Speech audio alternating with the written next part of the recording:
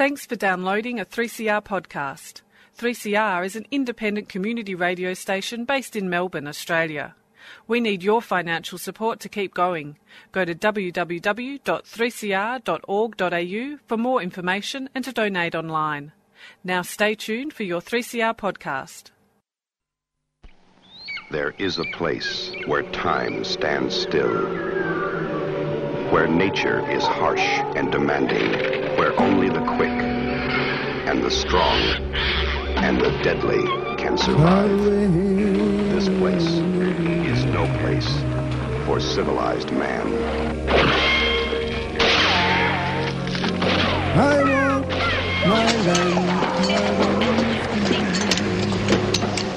Kick it in the guts, Barry. Far away from my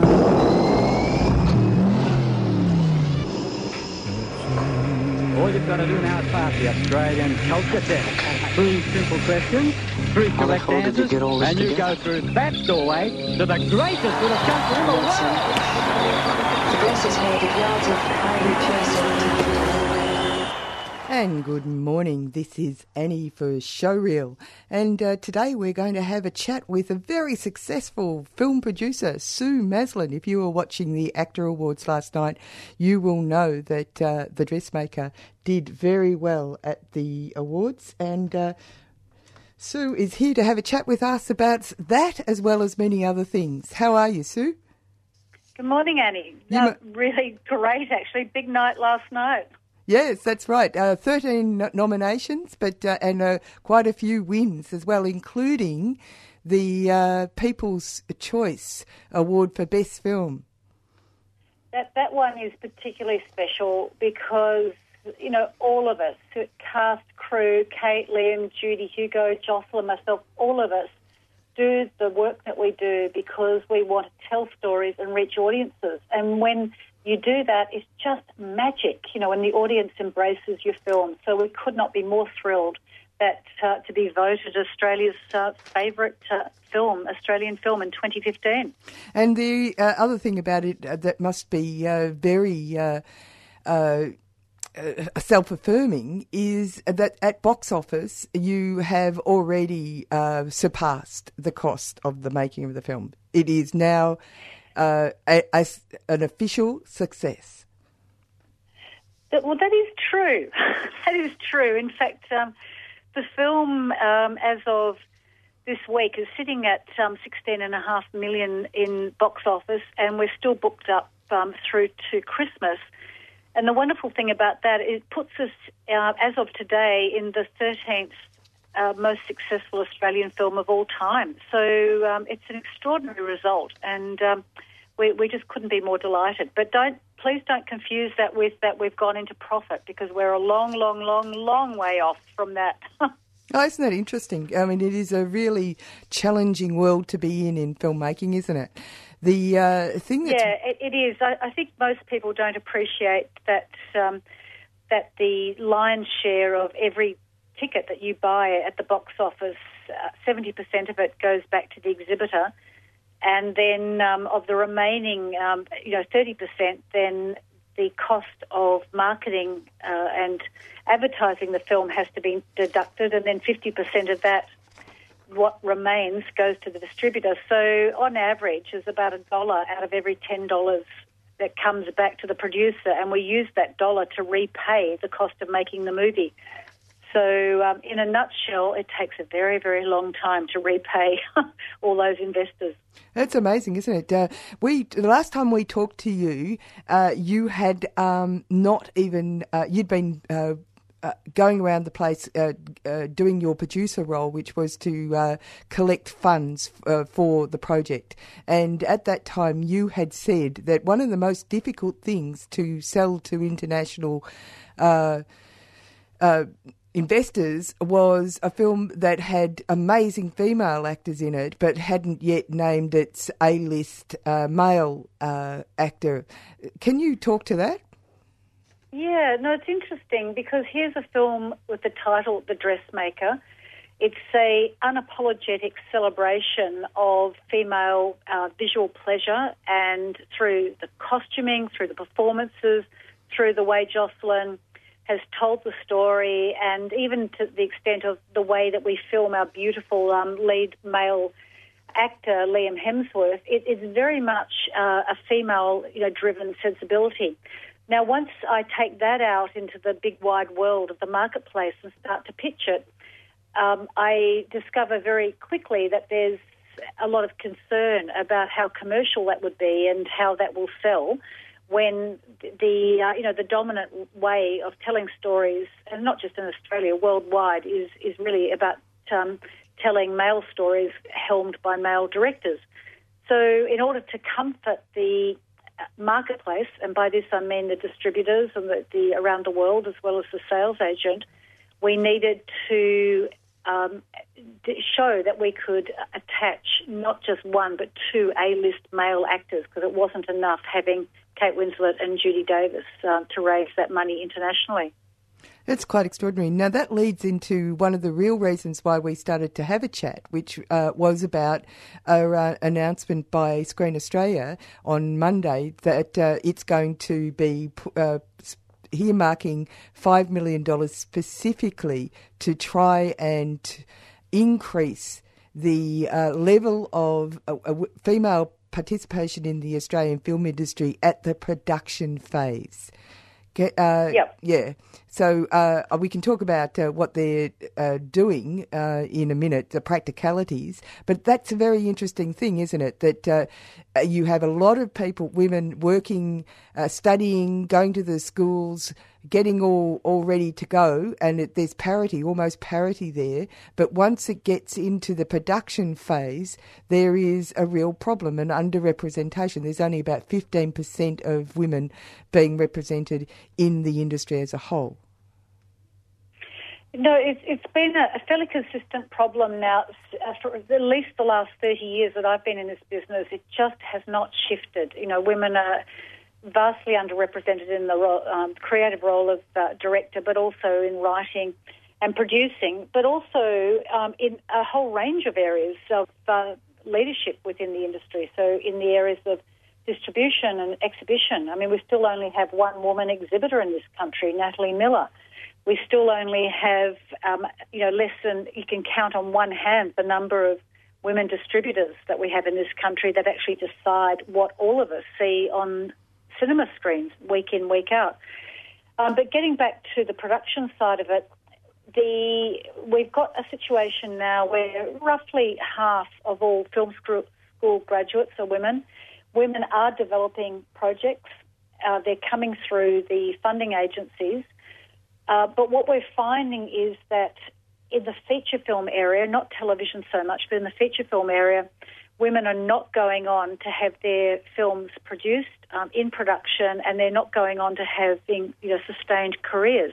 Something is going wrong. It's not the opportunities are not sitting at that production level, and that's what this Screen Australia Gender Matters initiative is seeking to redress. It's interesting, as you say, because there used to be an affirmative action policy at the precursor to Screen Australia, and it was abandoned in 1999, right? And it then, and as they've said, that affirmative action process had actually got this situation where women were being represented right across the board in about 30%, if they were about 30% of the industry. And there was this sense, I guess, that means that was a breaking point. In actual fact, history shows that you have to have a larger percentage. And that proved to be the case because it's been falling away, hasn't it? Do you have any... There hasn't been much appreciable change. If anything, it has fallen away a little bit. So the reason why I'm bringing it up is that people. Sorry to interrupt you, but why I'm bringing it up is that there's this conversation about this mantra about meritocracy, that you shouldn't have quotas, you shouldn't have affirmative action because then you're not just getting it's not fair. You're not getting the best stuff, but actually there's reasons for why one might accept the notion that there are other things at play. Yeah, look, it's interesting because, there's the argument, well, if, they were good enough, there'd be more women directors out there directing. Well, look, let's just take a look at that. Over the past 12 years, 5 of the winners of Best Director at the AFIs or ACTA Awards have been women. It disproportionately, and these directors, remember, are 16% of the total number of directors in the industry. So the talent is there. The capacity is there. There are, many, many women out there that have got one credit as a director or a writer or a producer.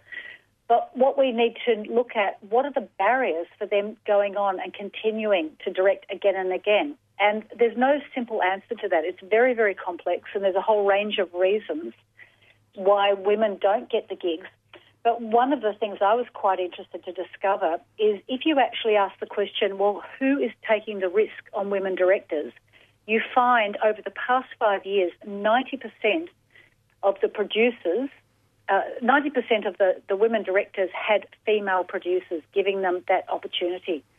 So overwhelmingly, men appear to be engaging other men to work with and to direct their films, but they're not engaging women. And that's another thing that we want to change. We just want to draw attention to these kind of gaps and say, hey, it'll make the industry better for all of us if we have more diversity and more women involved in storytelling. And in actual fact, this is a commonality. It's the ape-like behaviour that we have as humans, where we make preferences towards people that look exactly like us. Yeah, look, and it's understandable. Psychologically it's understandable. It's also understandable from a risk analysis perspective. If you've got vast sums of money, and if you're talking about feature films, you can be talking about millions, if not hundreds of thousands. So there's serious money involved. Then people understandably are going to want to minimise risk and feel comfort. Now, if you've got men in the positions right from the top all the way down, deciding and green-lighting what gets made and what doesn't get made, they're typically going to want to work with other men. And I think they do it not consciously. I think it's ingrained. It's the so-called norm. And what we're trying to do is just say, actually, it doesn't have to be normal. Think a bit more widely and recognise that women are more than 50% of the ticket-buying public. The talent and the capacity is there. It makes commercial sense when you see a film like The Dressmaker come along and find that audience. I mean, why miss out on the potential of female-driven films and stories that appeal to female audiences? You're on Showreel with Annie, and we're talking with Sue Maslin, the very happy Sue Maslin, because The Dressmaker, the film that she's most recently produced, has done extremely well at the ACTA Awards. And this leads us straight into this the absolute importance, not just of ensuring that there's parity between male and females in the storytelling process that filmmaking represents, but also how the Dressmaker is a perfect example of how this is a watershed moment, really, for women's gaze and women's story-telling processes and what interests a particular audience. Now, in Australia, it's done incredibly well, The Dressmaker. And when I went to see it, I just thought it was a hit. It was hysterical. I thought it was just great, especially since I was brought up in a country town. I just thought, this is so fantastic that people have discussed the relationships and power relationships within that sort of context in this witty way.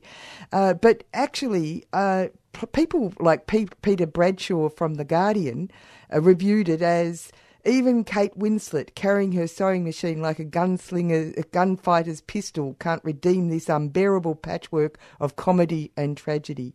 The Dressmaker review, revenge drama falls apart at the seams, right? He couldn't see it as being something of interest at all. Well, look, it divides some critics, Fortunately, those views are not shared by our audiences.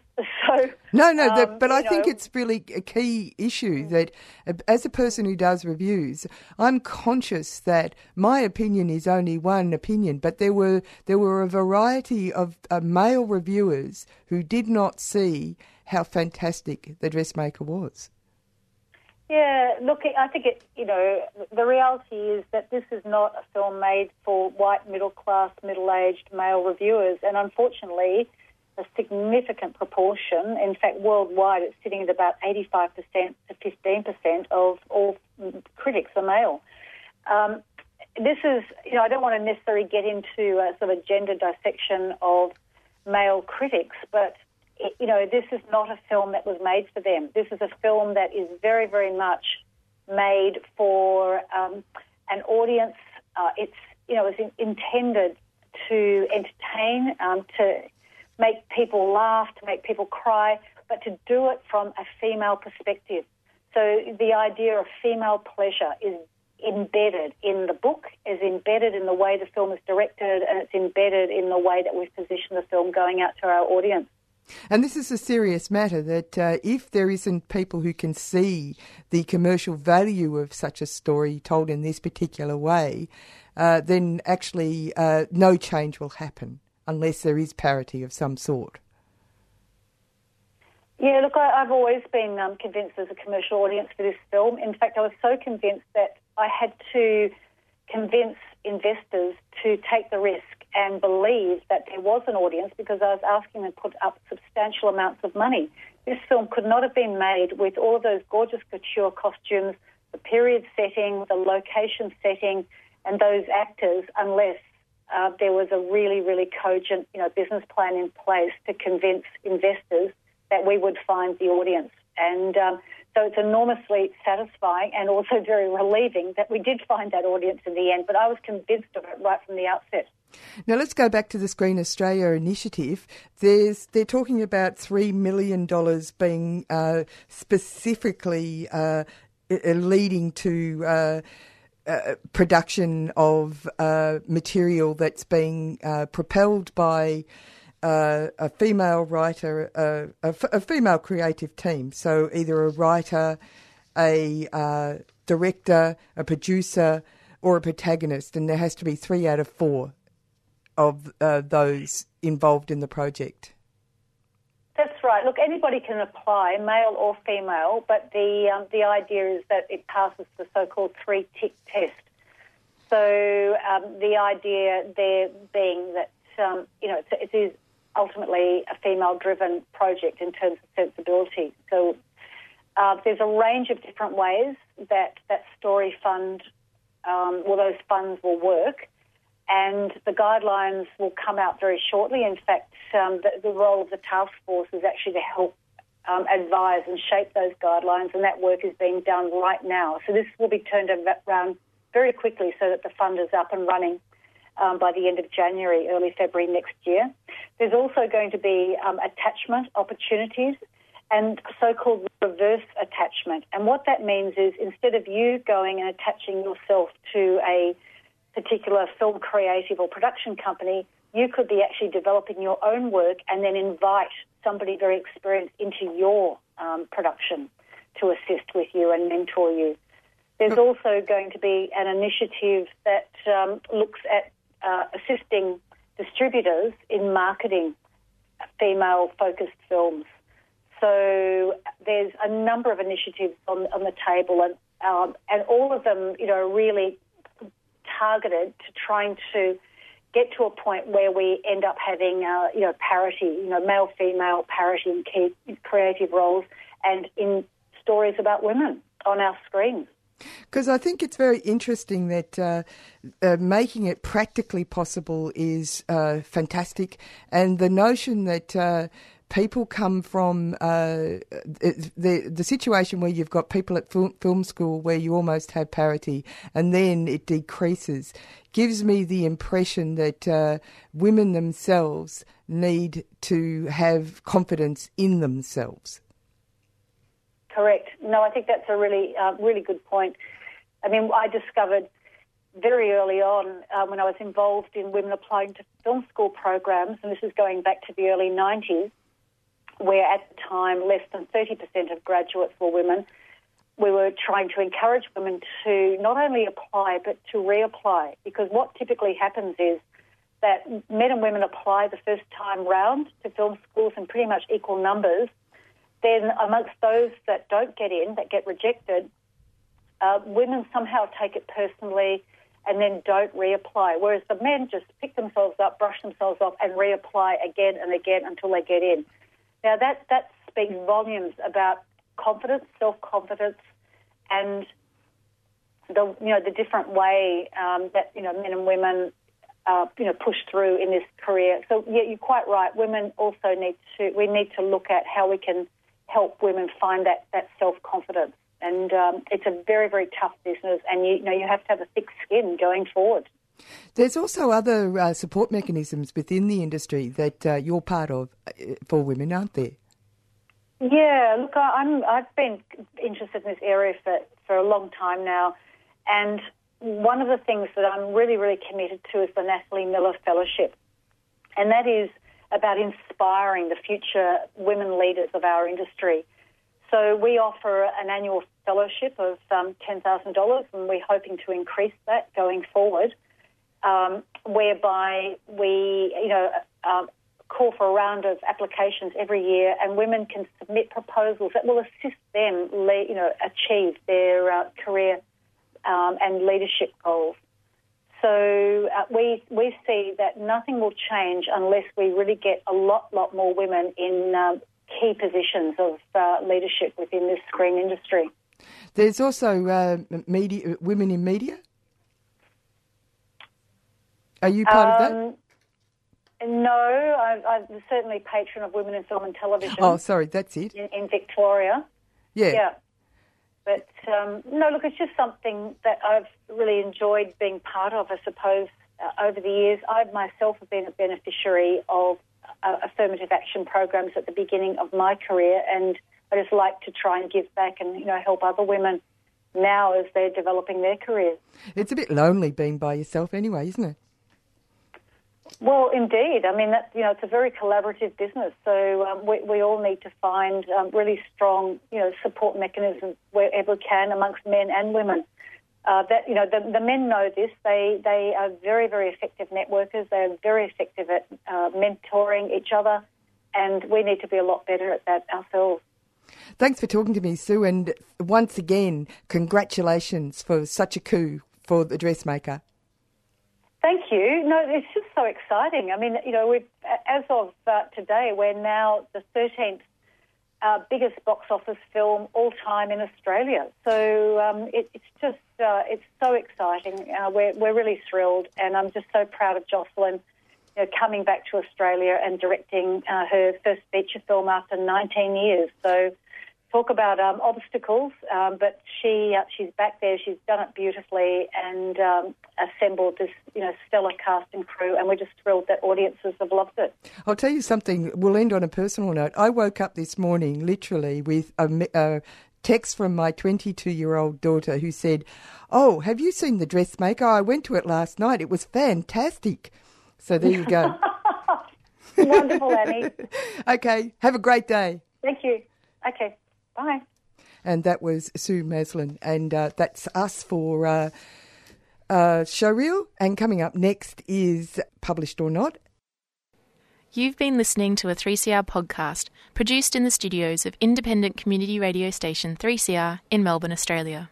For more information, go to allthews.3cr.org.au.